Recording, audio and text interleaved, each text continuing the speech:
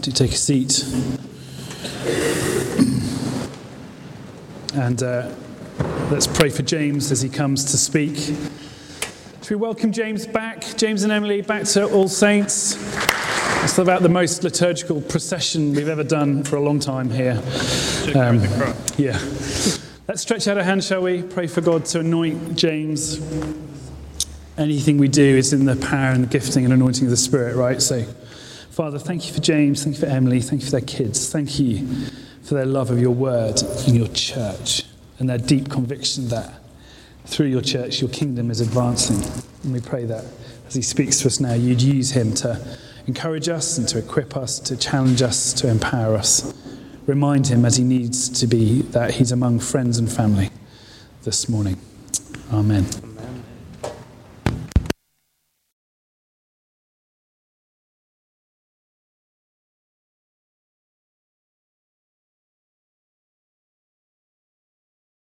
Feels like being back at home, home sweet home. Lovely to see you all this morning. Thank you for having me. I told Rich that we came down, I can't remember, a few months ago, and we kind of surprised Rich, and we didn't tell him that we were coming, and he was like, you must tell me, he told me off. He said, you must tell me next time you're down in advance. So I gave him about a week's warning this time, and he said, would you come and talk this morning? And I was like, that was great. So he's always got an agenda, has Rich Johnson. He always has got something up his sleeve. But we're here we've been here for about 5 days. We've been having some time just to rest and relax a little bit because church life is busy when you're involved in doing different things. So we're up to see friends and family. And it's lovely to just be back in Worcester, to be totally honest with you. So we're down in West London. At the moment in Brentford, I'm overseeing children and families ministry down there. But it's lovely to be back in Worcester because we went for a walk the other day with the children. And when you walk past people look you in the eye and they say, hello, good morning, which is very nice. Because in London, everybody looks at the floor like this. And I actively go looking for people to talk to. And I think I probably look a little bit strange, okay? Because I walk up to people and be like, hello. Not quite that bad, but that would be very strange. As you probably know, we have had a lot of connection with All Saints over the years. It was the church that Emily and I started coming to when we got married. And we were here for about 5 years on and off. Obviously, we were away in China and doing all those sorts of crazy things. But this is where we felt really at home. This is what we call our home church. We had our 2 eldest children dedicated here by the 2 different Owens, so both by the curates. I don't think Rich was available. Otherwise, you'd have been first choice. Promise. And we got Una done by someone else as well, so sorry. But this is where we very much feel at home, so it's great to be able to have an opportunity to come and share with you this morning. I don't know if you know, but this Sunday traditionally is known as Low Sunday. So after all of the excitement and the pomp and the ceremony of Jesus risen again from the dead from last week, this is kind of the back to normal Sunday. And when I told our vicar that I'd been asked to come and preach, he said, you know, it's Low Sunday, don't you? And I said, well, yeah. And he said, that's why Rich has asked you to speak. It's Low Expectation Sunday. I was like, thanks a lot. That's really encouraging. But it's all right. He and Rich know each other, so he's also my brother-in-law, so he's allowed to kind of give me those little jabs as well. So disclaimer with this talk.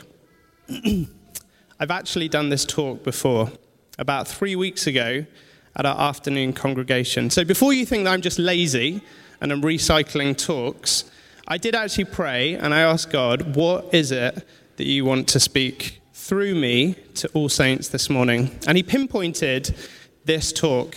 And I was like, well, should I, shouldn't I? And he said, trust me, I feel like there's things that are happening here at All Saints at the moment. There's transition period that you're going for. There's transitions that people are going through in their own lives that I want to speak into through this, okay? So there are 2 things that kind of converged when I was thinking about this talk. The first was a song by Bethel. It's called Take Courage. Okay, and I want to read some of the lyrics to you because I feel like they really read like a psalm. If you haven't listened to it, look it up on YouTube. But it says this: "So take courage, my heart, stay steadfast, my soul. He, God, is in the waiting. He's in the waiting. Hold on to your hope as your triumph unfolds. He's never failing. He's never failing. Sing praise, my soul. Find strength in joy. Let his words lead you on. Do not forget his great faithfulness, because he'll finish all that he's begun. And you, God, who hold the stars, who calls each of them by name, you will surely keep your promises to me, that I will rise in your victory." So that was the first thing. I was listening to that song a lot on repeat. And the second thing was that crucible of theological inspiration, Facebook. Okay? There's lots of things on Facebook, and about 1% of the time there's some good stuff. And my friend, who'd started the ministry that we were involved with in China, he had written this question, and I think he knew the answer, but I think he wanted to just promote some discussion, conversation. And he said, "Can you trust God without fully seeing his purposes in a difficult situation?" Can you trust God without fully seeing his purposes in a difficult situation? And I think we all know the answer to that is yes, we can. We see it in our Bibles, we sing songs about it. It just seems like the obvious answer, and we kind of say yes, and we tuck it away somewhere. But the problem with having that kind of an easy approach to a difficult question like that is it's kind of like a head answer. We know it up here, we know what the answer is. It's a bit of a Sunday school answer. Theoretically, God can do anything and everything, but we can almost take that and brush it under the carpet somehow. And so we carry on living our lives that are self-dependent, and so we just kind of pull God out of the bag as and when we need him, a bit like a spiritual crutch, perhaps, sometimes. But this kind of behavior, it leads to our Christian lives being reliant upon ourselves, rather than a trust and an intimacy and a dependency upon God in the small and the mundane and the normal. And I feel like in church we can get very busy doing lots of God stuff, lots of things which appear very good on the surface. We can get busy doing things which to the rest of the world look like, yeah, that's good.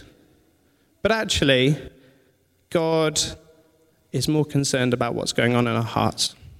The root of the way we want to serve, the way we want to see his kingdom advance, it's far more important than the fruit of what's coming out on the other side. And so we have this self-reliance upon ourselves. If we can just keep doing enough, we can push kind of other things to the side once again. And perhaps we might be thinking about the promises that God has given to us in the past, and we might be thinking, well, I haven't actually seen any evidence of God coming through for me recently. I haven't seen evidence of what God said was going to come to pass actually coming to pass. And so we can begin to doubt and begin to worry and to have this anxiety which comes along. And someone said to me, doubt is like a rocking chair. It gives you something to do, but you don't ever get anywhere with it. But let's look at what God says about himself. We're going to look at Numbers chapter 23, verse 19 today. So just one verse.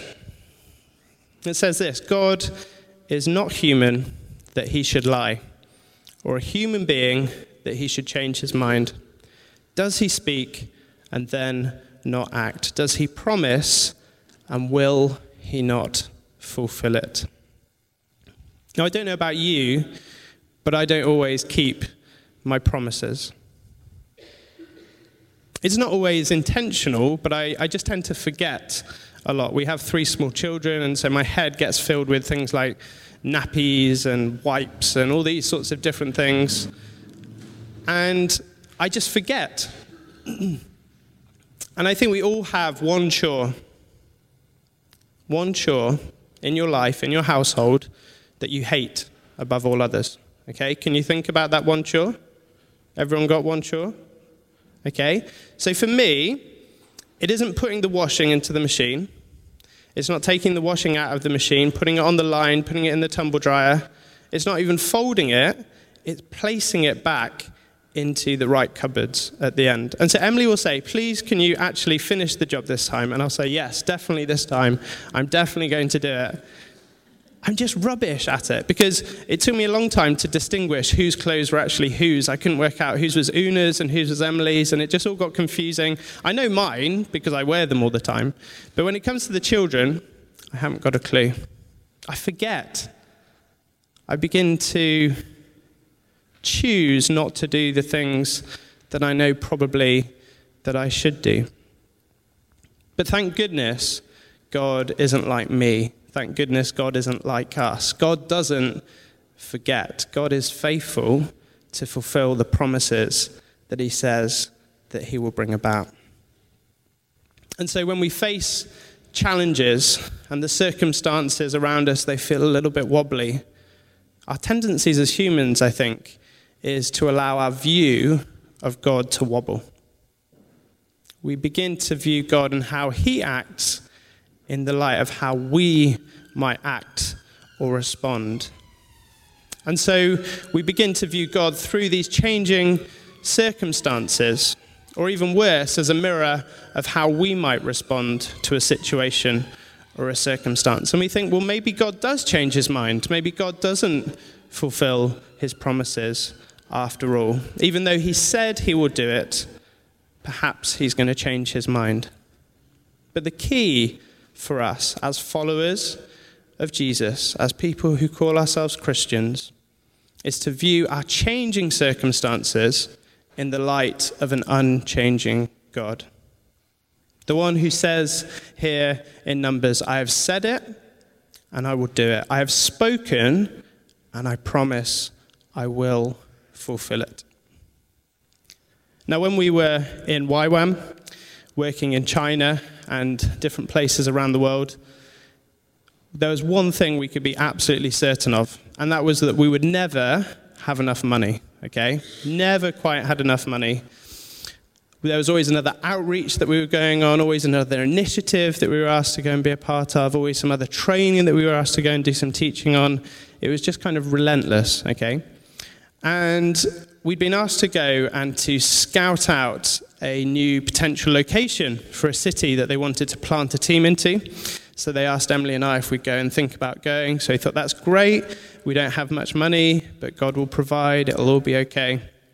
So we get to this city. We get to Changsha. And being a man full of faith, I'm checking my bank account every half an hour. No, still no more money. Still no more money. And the one day, I check, and there's £1,400 in the bank. 1,400 big ones. And I think, ka-ching, here we go. Let's see who it's from. And you know there's always a reference with your bank account where the money's come from. And there was just 3 letters. And the 3 letters were DWP. Now, does anyone know what DWP stands for? Okay, for those of you who don't, it's the Department for Work and Pensions. Now, if you don't remember anything else from my talk, remember this very, very important thing. Never spend a single penny that the DWP give you unless you are certain it is yours to spend, because they will ask for it back. I am absolutely certain of that fact, okay? So we're in China. I don't have a mobile where I can call outside of mainland China. And I have very limited Skype credit, and I don't want to touch any of this £1,400. So I think, I know, I'll call off my Skype credit, but I didn't have any Wi-Fi, so I had to go into a public Wi-Fi in McDonald's in the middle of China, okay? So there I am, on the phone to them, and you know there's always a lag when you're on Skype call credit, okay? So, right, I'm waiting, and my Skype credit is ever depleting, and I'm, come on, please answer, please answer. And they answer, and I say, Harry, I really want you to check, is this actually our money? please. And they said, yes, of course it's your money. I said, no, I'm not accepting that. Please go back to your manager, triple check, quadruple check. I'm not touching a single penny of this money. And after I'm waiting, they come back and they say, yes, it's your money. Celebration, fantastic. So inadvertently, Her Majesty's Revenue and Customs were supporting overseas mission work in China. How good's that? And it was some money that we'd been owed from a couple of years before or something. And they still haven't asked for it back, so score. Or another time, we were at the Wilcox's house about 2 years ago, and we needed about £1,500 for some flights. I think we'd been back on holiday, and we were flying back out to somewhere. And we needed this finances, and we felt like we'd kind of asked everyone that we'd normally asked. And God said, it's okay, I've got it in hand. So we prayed, gave it over to him. And about an hour later, one of our friends, completely out of the blue, he texted me, and he said this. He said, hey bro, text me your deets, we've got some mullah for you. Now, my street lingo isn't very good, okay? I'm a little bit too white and middle class for all that sort of stuff. But what I worked out eventually was that he's saying, hey, we'd love to send you some money. Please send me your bank account details. So I sent it across to him, and about half an hour later I check, and he sent us £1,000. I was like, this is brilliant. Only expecting like £50 or something. And so I text him and I say, thanks so much. We've been trusting God for that money. We've been trusting for $1,500. So that's going a long way towards it. And another hour later, he texts me back. And he was like, oh, hey, bro, why didn't you tell me? I've just sent the other 500 across as well. It's like, that's ridiculous. Who does that? But God comes through consistently again and again and again. I share those stories to encourage you that in that moment of whatever we're facing, it looks and it feels totally and utterly impossible. And you begin to wobble and you think, maybe God hasn't said to do this after all. But you know what? Our God is a God of the impossible. All he asks us to do is the possible. He asks us to do the small amount, and he says, I will do the rest, the bit that you couldn't possibly handle on your own. The part which is way above and beyond anything that we can handle ourselves. And so as we wait for God to provide, whether that's financially, maybe that's for a relationship, maybe that's for the child that we've always been expecting, maybe it's for a health situation, whatever it is, as we're waiting for God to provide, we grow. As we go through situations and circumstances which are completely and utterly beyond us, it's like a spiritual muscle which is being exercised as we grow in learning how to trust, how to be obedient to what God is saying again and again, to step out into deeper waters. You know, yesterday, last night, kind of a personal story. Last night, I had a really bad ulcer on my tongue, okay? It was a little bit horrible, and it kept knocking against my teeth, and I was thinking, how on earth am I going to be able to talk at church tomorrow? Be like, hello, like this. And I felt like I just needed to give it to God and say, God, would you take away this ulcer on my tongue? And this morning I woke up, no ulcer, cool. And I think sometimes we forget that we can ask God for even the small things. God is interested in all of the little things in our life, and all of it builds our faith, it builds these spiritual muscles.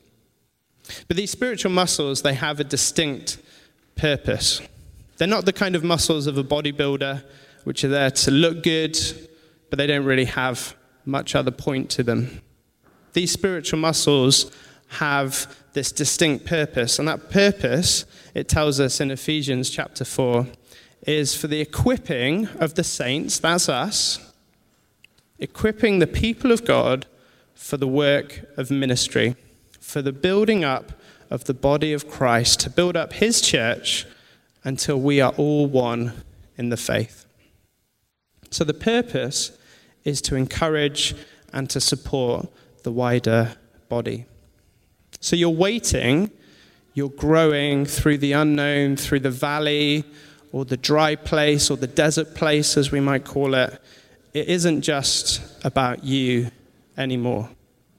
It's about us as a collective seeing God's faithfulness in the land of the living, as it says in Psalm 27. So the trials and the tribulations and the struggles that we go through, they actually affect all of us because we're one body. And actually, we all have the privilege of getting to stand alongside each other, to support each other as we go through those dry places. It's never, ever wasted. And the last time I looked, the whole world is encompassed in the land of the living. And so we're called as followers of Jesus to be living testimonies of God's faithfulness, to be signposts pointing towards God and towards his faithfulness once again. The founder of 24/7 Prayer, Pete Greig, he said once, if your church has only ever experienced one miracle in its lifetime, keep telling the story of that miracle until another one happens, because it builds faith. It encourages people. Keep telling the testimonies about what God is doing in our everyday, mundane, and normal lives. I love to hear people's stories. I love to hear about the way that God is acting. And if we don't share those things, actually we're robbing from God and what he wants to do in our community and our congregation. And the other thing as well is what it does is it means that we begin to forget very quickly what God is doing. It's very easy today to be seeking a new, something more exciting. But actually God is saying, I'm doing things again and again every single day. You're invited into it, and I want you to invite others into it as well. We have had some interns working with us in our parish in Brentford, and it's been lots of fun having them. One of them she lives with us in our spare room, so that's been really cool. And we came up with this really neat little equation when we were having a meeting with them. And it's this: patience plus perseverance equals character growth. So patience plus perseverance equals a depth of our growth as disciples of Jesus. So that's very tweetable, I think. Patience plus perseverance equals character growth. But actually, it's very hard to do. Because patience requires time. It's not something that you can do overnight. Patience requires doing it over and over again. Perseverance is putting our trust, putting our hope once again in the things that we don't see, trusting that God is who he says he is, and he will do what he has said that he will do. But slowly but surely, as these two things come together, patience and perseverance, slowly but surely our trust, our reliance upon God is built, and that spiritual muscle grows. And we begin to see that God is not a human, that he would lie. We see that he is not a human being, that he would change his mind. So going back to this original question that I posed from Facebook, can we trust God without fully seeing his purposes in a difficult situation? The waiting, the hoping, the longing, the expecting, all of it is hard work. Someone replied to this question, and I think they hit the nail on the head. They said this: when we don't understand God's ways, we can trust completely in his character. When we don't understand God's ways, we can trust his character. Because God's character is absolutely unchanging. It's who he chooses to be consistently over and over and over again. And when he says it will be done, the promise is it will be done. Not if I want it to be done, but because I have said it will be done. So when you're up against it, when you don't see any way through, when it doesn't make any sense at all, whatever you're facing, and we're all facing things on a daily basis, the youngest through to the oldest, there is always something. Life as a Christian isn't a walk in the park. But we know that someone walks through all of the situations and the circumstances alongside us. That he says, I'll do this journey with you because I love you. So his character. Corrie ten Boom once said, never be afraid to trust an unknown future to a known God. We can know God. We can know his ways. It's not just head knowledge. It's a heart experience. So this morning I was thinking, maybe we could just spend a couple of minutes just thinking about God's character. So maybe could the worship band come back up and just play in the background as we think about this. I want us to think about the times and the places that we've seen God at work in our lives. So would you stand with me?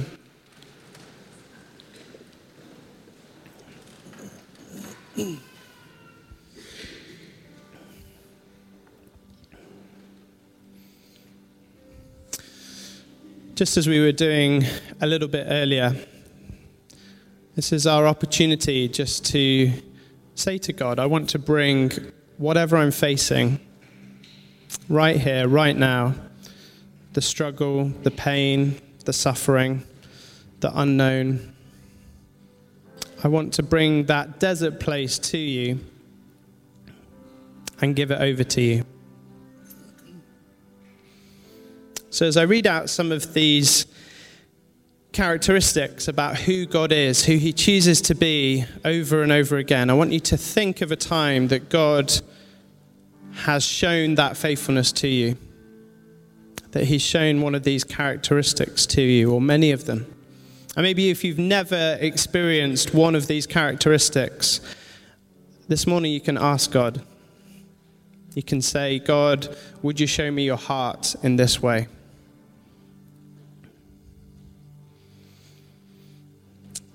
So our God is faithful. Even when we are completely faithless, our God is utterly and entirely faithful. Our God is kind. He doesn't just put up with us. He actively delights in us. Our God is kind. Our God is for us. Even when everything is stacked up against us, everyone and everything else is against you. God fights your corner. The Lion of Judah is on our side. Our God is honest. He keeps his word. He's not a son of man that he would change his mind. He delivers on his promises consistently. Our God is true. He's not a man that he would lie. There's not a single hint or a word of a lie in him. Our God is patient. He'll wait for you. But he's always beckoning us, come to me. He's the one who waits when we're far off, saying, come home, son, daughter, beloved child. He's saying, prodigal, would you come home? And our God is our Redeemer. He's the one who chose to go to the cross. He's the one who chose to pay it all so that we could be redeemed. It wasn't what we deserved, but he gave it to us anyway. And so every single day, God invites us to come and to lay the situations and the circumstances, to lay our burdens down in front of the cross, at the foot of the cross. He does it over and over and over and over and over again. It's who he chooses to be. And so who do we choose to be this morning? Do we choose to be people who brush things under the carpet, who pull God out of the box as and when we need him? Or are we going to be a people who say, I want to give everything to God because he has given everything to me? We're called to be living signposts towards God and his faithfulness. So let's just give ourselves, our worship to God and say, would you be glorified through everything that we do today, this week? We want to give it all to you. And would people come to know you in our places of influence, in our schools, in our workplaces, in our homes? Because it's all for Jesus. So let's worship again this morning.